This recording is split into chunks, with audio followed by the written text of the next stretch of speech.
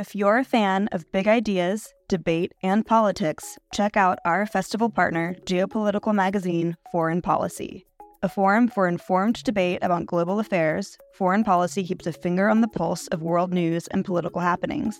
Beyond articles that delve behind the headlines via traditional reporting, Foreign Policy has so many other products to offer, ensuring that no matter how you like to engage with eye-opening content, there is a method for you. Check out their free offerings like Foreign Policy Live, their forum for live journalism, newsletters, and podcasts. And with a subscription, unlock in-depth features and quarterly magazines, including their recently dropped spring edition all about India. Fans of IAI will love Foreign Policy for more of the mind-expanding, insightful content that they seek. To explore their content, take advantage of an exclusive discount for IAI fans. Subscribe now using promo code LIGHT24 to save 50% and unlock access to everything Foreign Policy has to offer.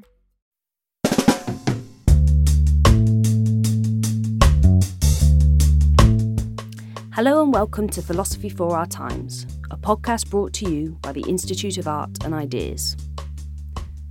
There are some who refer to millennials as entitled, avocado-eating layabouts who care more about their social media presence than engaging with and caring about the world around them. And then there are we millennials.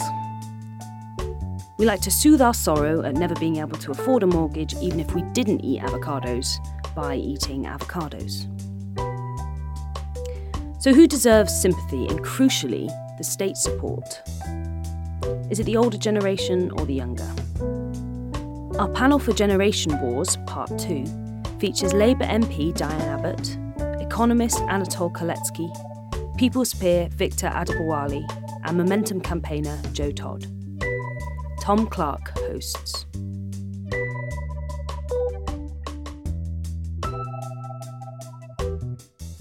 So Generations Wars 2 this is, because in 2011, when there might have been something a little bit up looking at the riots that engulfed British cities in that year, in a forward-thinking frame of mind, the How the Light Gets In Festival staged a thing called Generation Wars, which was seen as rather hyperbolic at that time. It's almost received wisdom now, and there keep being new studies and reports that are finding huge differences between the generations on different measures. This big chunky authoritative report by the Resolution Foundation came out a week or two ago. You might have seen it in the news because it resorted to the recommendation of giving 10 grand to everyone on their 25th birthday because things had got so unequal. But there's an amazing range of evidence on different things. Commuting times, how much space you've got in your house, how likely you are to get out of bed and vote, how likely you are, once you're out of bed and voting, to vote for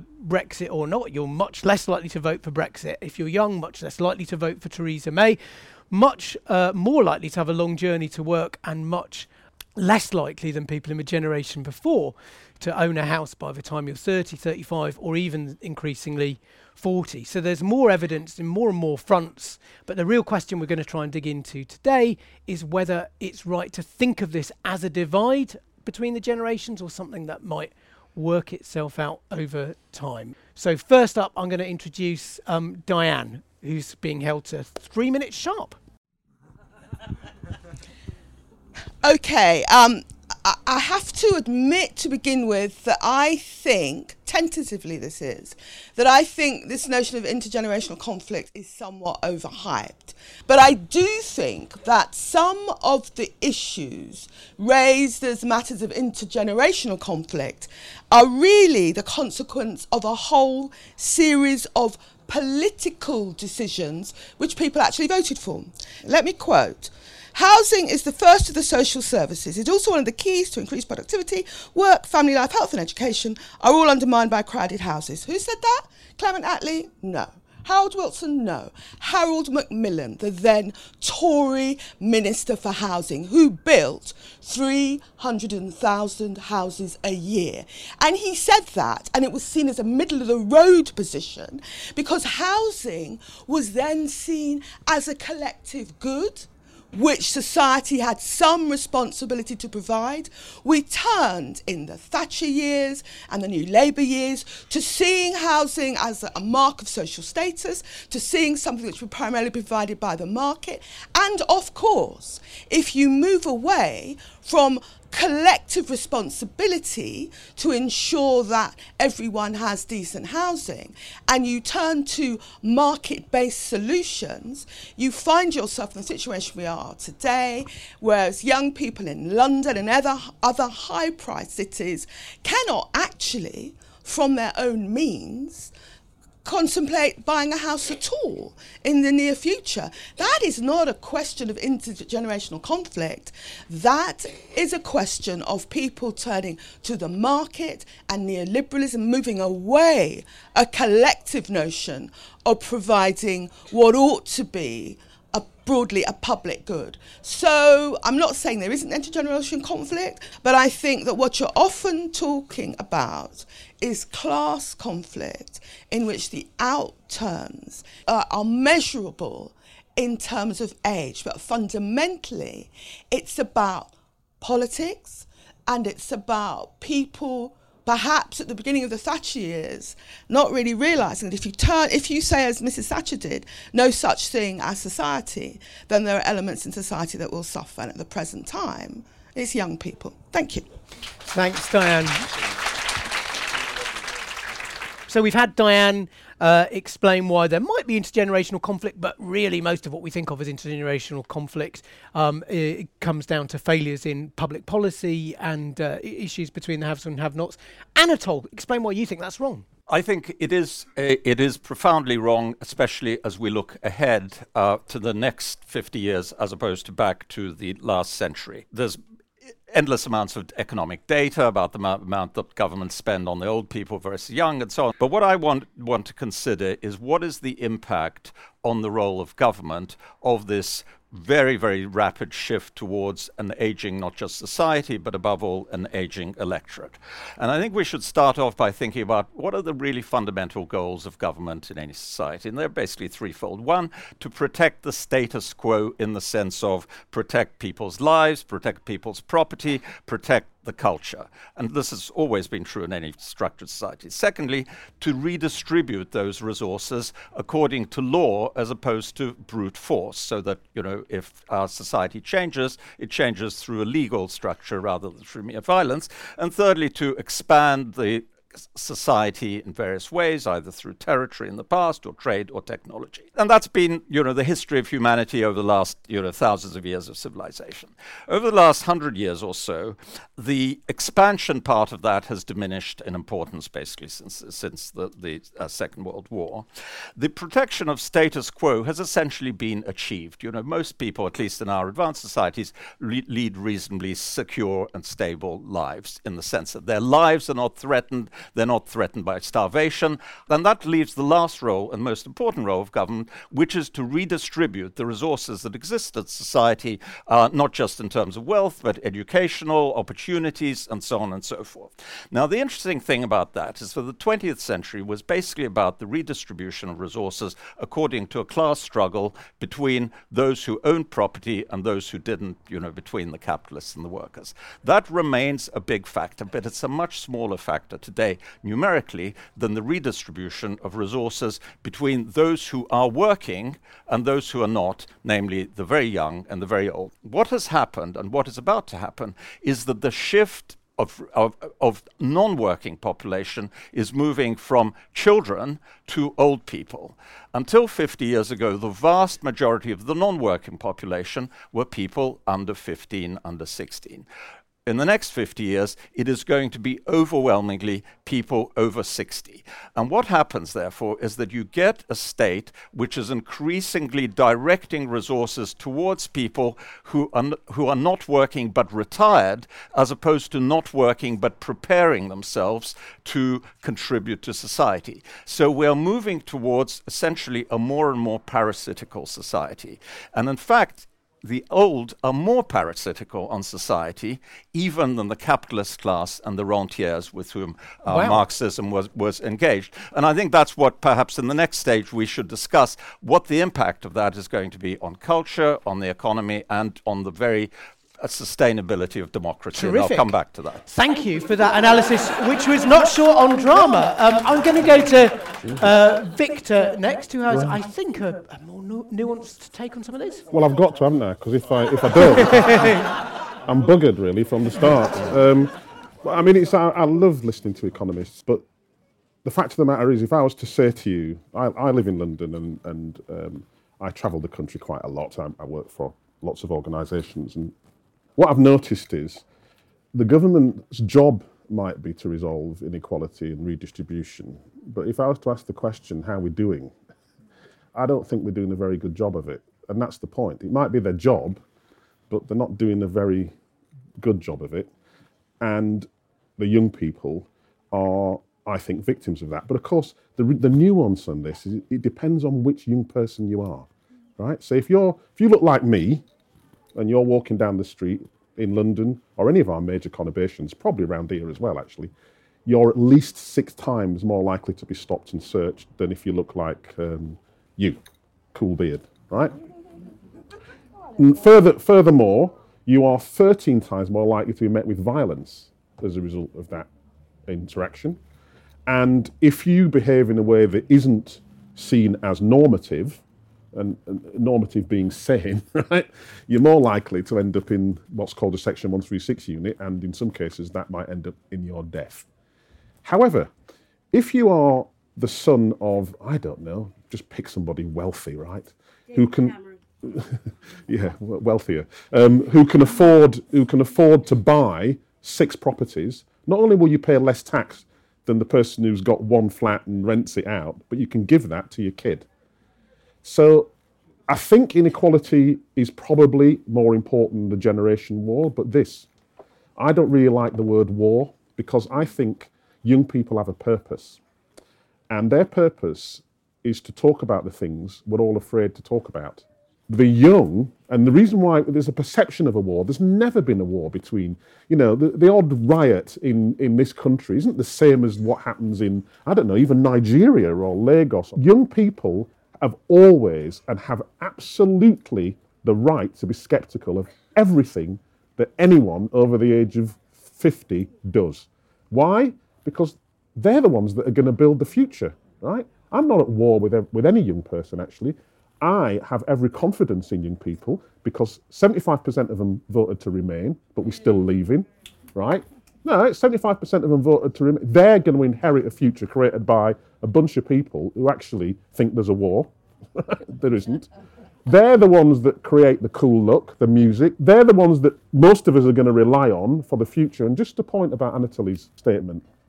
The presumption is that the young people are unnaturally going to fight. There's going to be a war and you're going to take over the government. I hope there isn't a war, because what I hope happens is that through the natural processes of most democracies, you end up holding the reins of power. I mean, prime ministers have generally got younger over the last, right? There's an exception that proves the rule in Mrs. May.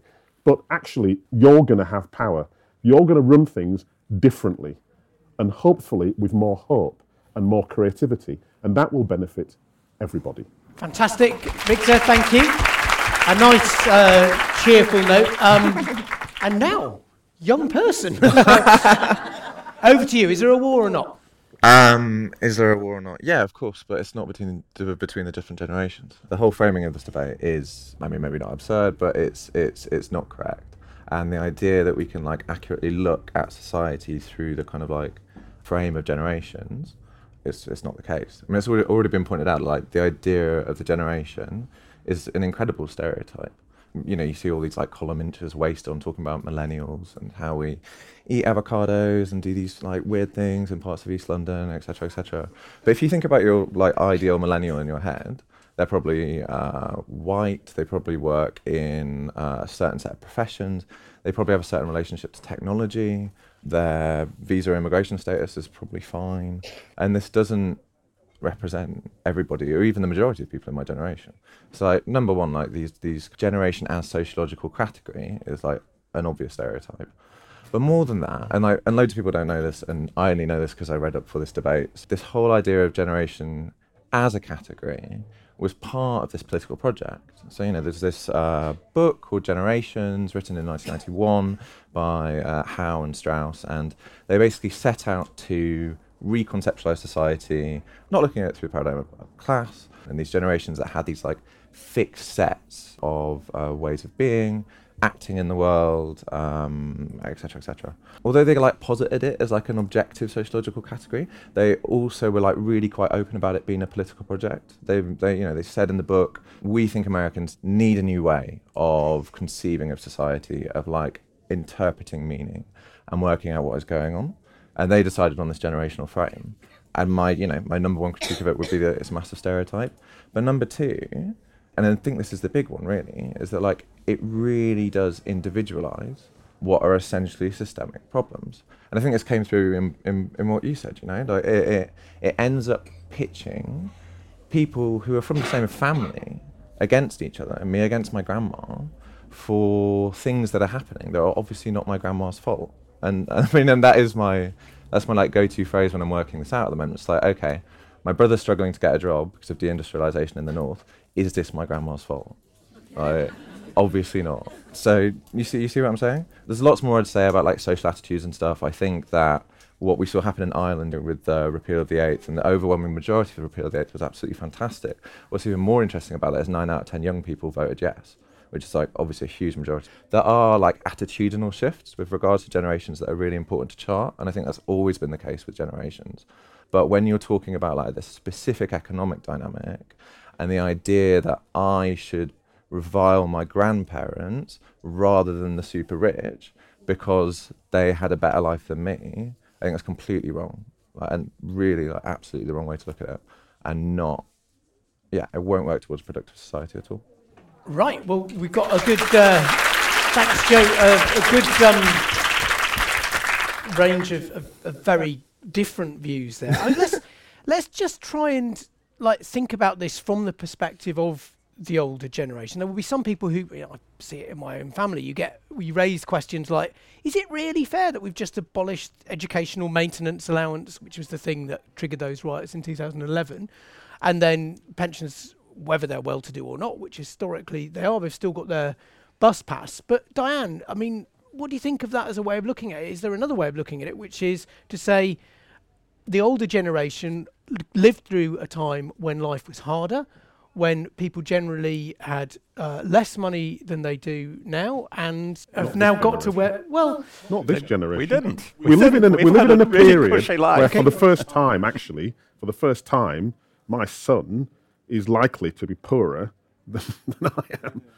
Right. That's just a fact, isn't it? So it's like... Well, I mean, if you're thinking of someone who's 70, like the people, you know, there wasn't foreign travel, there wasn't iPhones, there was less disposable income. I'm thinking someone who's 70 or 80 might think, I worked very hard for a long time, what on earth do I owe to the young? What do you say to that if you encounter it, Diane? That's not an argument that I accept. I think clearly older people are entitled to economic stability, a reasonable standard of living, but that's to do with the notion of the welfare state. And let me say this about the welfare state. It is much derided. Even some people in my own party used to deride it. But the point about a welfare state is it's a state which provides you with care and support when you are most vulnerable. And you may be most vulnerable when you're a young person with young children, or you may be most vulnerable when you're older. You may be most vulnerable when you're ill, you may be most vulnerable when you are unemployed. But what has been deeply problematic about the attacks and undermining of the welfare state is it does leave some groups of people exposed and vulnerable. But I don't believe in this old versus the young narrative. It's like, to take a very narrow thing, in teaching, because they're cutting back on teachers' pensions now, there's a narrative that says, oh, it's because all these old teachers get big pensions. That's why we have to give you young teachers small pensions. That's absurd. It's because they don't want to pay to give teachers decent pensions overall. Setting old against young is not the solution to anything. A fairer society and support supporting and funding the welfare state is the answer to some things.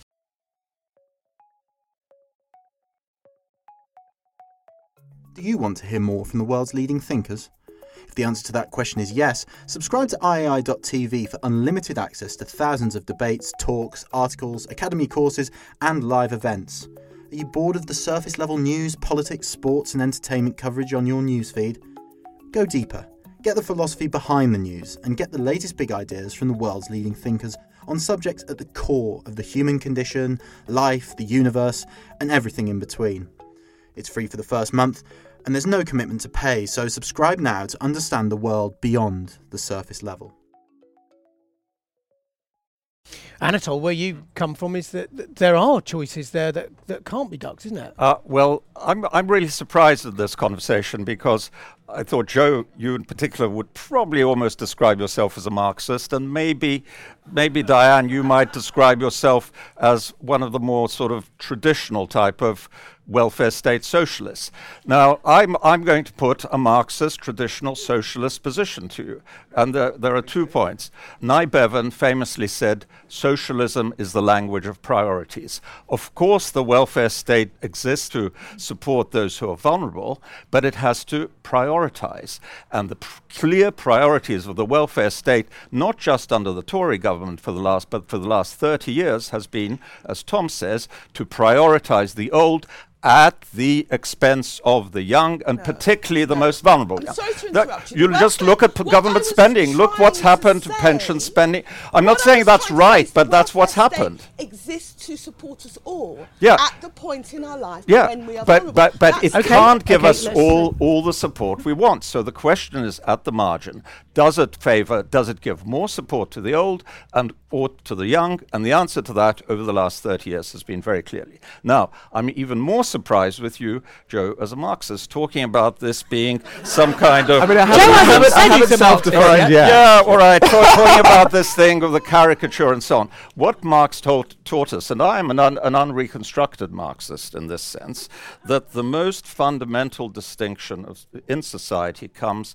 through the relationship of groups of people to the means of production. Mm-hmm. Now, what is the clearest possible? There's nothing caricature or objective or subjective about this. What is the clearest possible distinction in our society? It's between those who work and those who do not work and live off the incomes and resources generated by those who work. The non-workers versus the workers is the essential conflict in society and always has been. The big change between the 19th century and the 21st century is that the non-workers who mattered in the 19th century were the capitalist classes, the so-called owners of capital. The non-workers who matter in the 21st century are the retired. They're not the young because the young are being prepared to be workers. They are the retired who are no longer making a contribution and will not make any further contribution to society. It doesn't mean they should be abandoned. It doesn't mean they should be allowed to starve, but it does raise the question of whether they should have a higher priority in the resources that the workers in society are generating than the young. Do you, Anatole, put individual responsibility on the older generation to do something about it? I don't know, to gift a chunk of the house over to the kids? No, again, as a Marxist, I would say it's up to society to ensure that, to take those resources away from the old, if only through taxation, through inheritance taxes, but also through abolishing things like free bus passes for people like me, and the triple lock, and redirect income that way. Let's hear from Joe. Who is now definitely a Marxist, apparently. Although I probably am. I mean, I agree with you. Your relationship to the means of production is the defining characteristic of whether you are on one side or the other. I do not take the point in a world with increased capital accumulation at the top, with an increasingly kind of divorced class of super rich individuals. You can call them the 1%, 0.1%, whatever category you want to ascribe to them. When we know that is happening, and we know capital is accumulating that, it is an obviously distracting frame. It is an obvious way of trying to turn our attention elsewhere to say, hang on, actually the disagreement is between pensioners and millennials. Like, it's incredibly obvious. When you have, like, loads of pensioners who are, like, barely getting by, you know? Loads of pensioners who rely on the NHS and public services like I do. I mean, it's really striking when you see in British Social Attitude Survey, they have the priorities of, like, you know, what do young people care about, what do old people care about.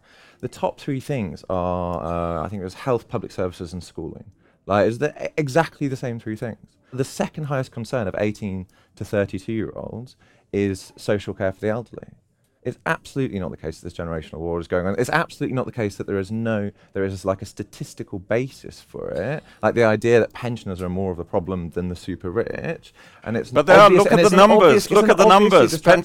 Look at the share of national income consumed by pensioners, and you couldn't even make any impact on that by taking all. If you took all the money away from the super rich, it wouldn't really make any difference. But there's a social good there. I want pensioners to receive a pension because people should live a dignified life when they're old. I don't actually care if the super rich lose 90% of their income because they have far too much. All right, Victor? I was just, I mean, this is the problem. I think that what we've just seen here is the problem of positing this question as a war. You know, what we've seen here is a necessary dialogue, effectively, between generations. The answer to your question, what do the old owe the young, is they owe them a future, frankly. And in delivering on that promise, they owe them the space to develop that future and to create it. I don't think I have no argument with Anatoly about wealth distribution. I think most reasonable people wouldn't. Except the old always vote against it. That's the trouble. But they're old for a short period and then they die and they're replaced by the young. I mean, it's just a sad fact, right? And I think what's going to happen. I mean, you know, on Brexit, for instance, I think 75% of young people voted to remain at some point, and you know they're going to have the vote, and they're going to realise that actually it's a really stupid idea, and they're going to do something else. Now, so I think that the dialogue between the generations is the critical thing here.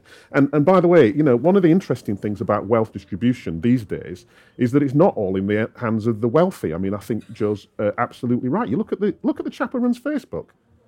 Right? He's not 40 yet. There is a question that's not just. That's why I think just positing it in this way doesn't really get us there. What we really want to be doing is getting into, so how do we have the dialogue between the generations that creates a future for the young? Because that's, at the end of the day, that's who's going to be looking after me and you. Let's each have 2 minutes each on solutions. I mean, there are differences in terms of the type of pensions people have, in terms of the fact that pensioners who used to be overwhelmingly, you know, the people in the workhouse are now no more likely to be poor than the average. And things have changed. Do you know what the average pension is, actually? Just to be clear, if you work in public services, your average pension is about $7,000 a year. That's not, you know, you're not rocking and rolling on that. You know what I mean? You're certainly not turning up here on that kind of, you know. So I just think we need to be a bit careful about some of the general statements that we're making. It's quite a sophisticated picture. All right, let's have a minute on solutions if we think they're needed, or you can say they're not needed. Diane, for you first. We need a fairer society. We certainly need a measure of redistribution. And what we certainly shouldn't be doing is framing what is essentially a problem about politics and class politics as some dispute between the old and the young. And just finally, I have an old person's bus pass, and you will take it from my cold, dead hand. Very good. Well, there you are. Let's go across this way this time, and then we will come to the audience. Just 1 minute, Victor, on what you would, the young are owed a future. How do you give it to them? One brainwave. They're owed a voice. We should listen to them.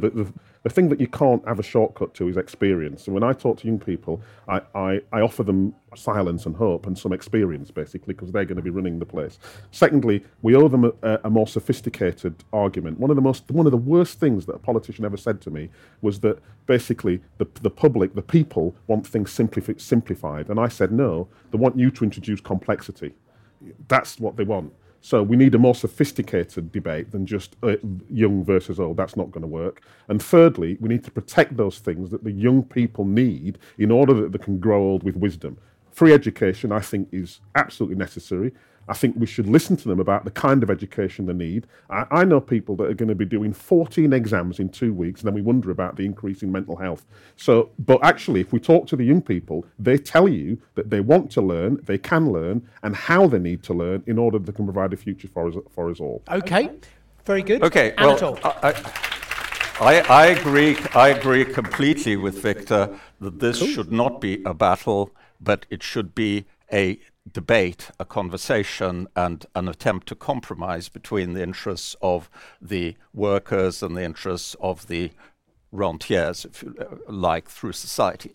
The mechanism that we have all grown up to believe in for that debate is democracy. The problem is that the aging of society is actually distorting really radically that mechanism of democracy in exactly the way, Victor, that you described. What we are finding is that more and more rapidly older people are voting against redistribution of income. They're voting for the preservation of their wealth, both in the private sector and in the. So what do you do about it? And in the role that they have in society and so on. So what do you do about it? And that is going to increase. That's going to accelerate. Societies are becoming more conservative. Certainly, British society is becoming more conservative. And you say Marxist, Anatol, that you just say that these historical forces are going to keep going. No, exactly. So frankly, I think that there's one of three things that might happen. One is the old people may decide that they have a duty to society and not just to themselves, and may change their voting patterns. That looks increasingly unlikely. The second thing is that democracy may have to be restructured in order to reduce the role of people over 65 who are outside, or increase the role of the young. Now, one way to do that, which would be very, very logical, would be to give children a vote, not by lowering the voting age to 12 or 10 or something, but to give parents votes for their children. This is something that has been seriously discussed. So anybody who has 3 children has 4 votes instead of 1 vote, or divided between the parents. People laughed, you've all laughed today. 200 years ago, people would laugh the same way if I said give votes to women. Or give votes to yes, they will. And the third thing is that democracy itself may fail, and we may find that the democratic societies, which are increasingly dominated by the very short-term selfish interests of the old, are overwhelmed by non-democratic societies, such as China, such as perhaps Russia, by authoritarian societies, where you have political structures that are willing and crucially able to think about the long-term future of their society rather than just the interests of individuals who have 5-10 years to live. Thank you very, very much. Joe, Anatol's proposal there, I think, would be helpful to your side of the aisle in politics at the moment, in the sense that young families would get extra votes. We know from everything we know about the last election that Labour would have done better on that count. I don't know if that means Brexit you want to comment on it, or if you'd rather propose a different solution. Well, either way. I'd say that the Labour Party at the moment is trying to do what it thinks should be done for society and what will make a better society, rather than is what is always politically advantageous. So it's not really the calculus in which we base things. I mean, everything you just said is still based on this frame of it's been a zero-sum relationship between the interests of pensioners and the interests of young people, which I think we've gone over and over and said that we really don't accept. I mean, with regards to actual solutions, there are the obvious ones about we can bring in more money that can be spent on better public services via taxation, so we don't have this silly dichotomy between young people and old people. But I think there's also social solutions too. I find some of my most interesting and also fulfilling interactions to be with people of a different generation. And it is the case now that fewer and fewer people are living in what they call intergenerational neighbourhoods, so where you've got people who are under the age of 18 but also over the age of 65 living on the same street. Yeah. I don't know what specific policies you would put in place to solve a problem like that. Well, but I did. Well, okay. Building some decent affordable houses wouldn't be a bad start. If you're over 50 and you don't want housing for your kids. But solving, I think there's like a social issue there as well, which we really haven't talked about because we've got so stuck on the economic, that needs to be sorted too. There is. I saw something just last week about how people are sorting into different sorts of neighbourhoods, with inner cities getting younger and smaller towns getting older. On one side, yeah, I think it's about having more mixed communities where there are older and younger people living in the same places. I also think it's about having less precarious existence so you can actually spend more time with your families. Because I work a lot, etc., and I can't afford the trains to go home to Yorkshire, don't actually see my family that much. Terrific. Thank you very much. Thanks to all four of our panellists for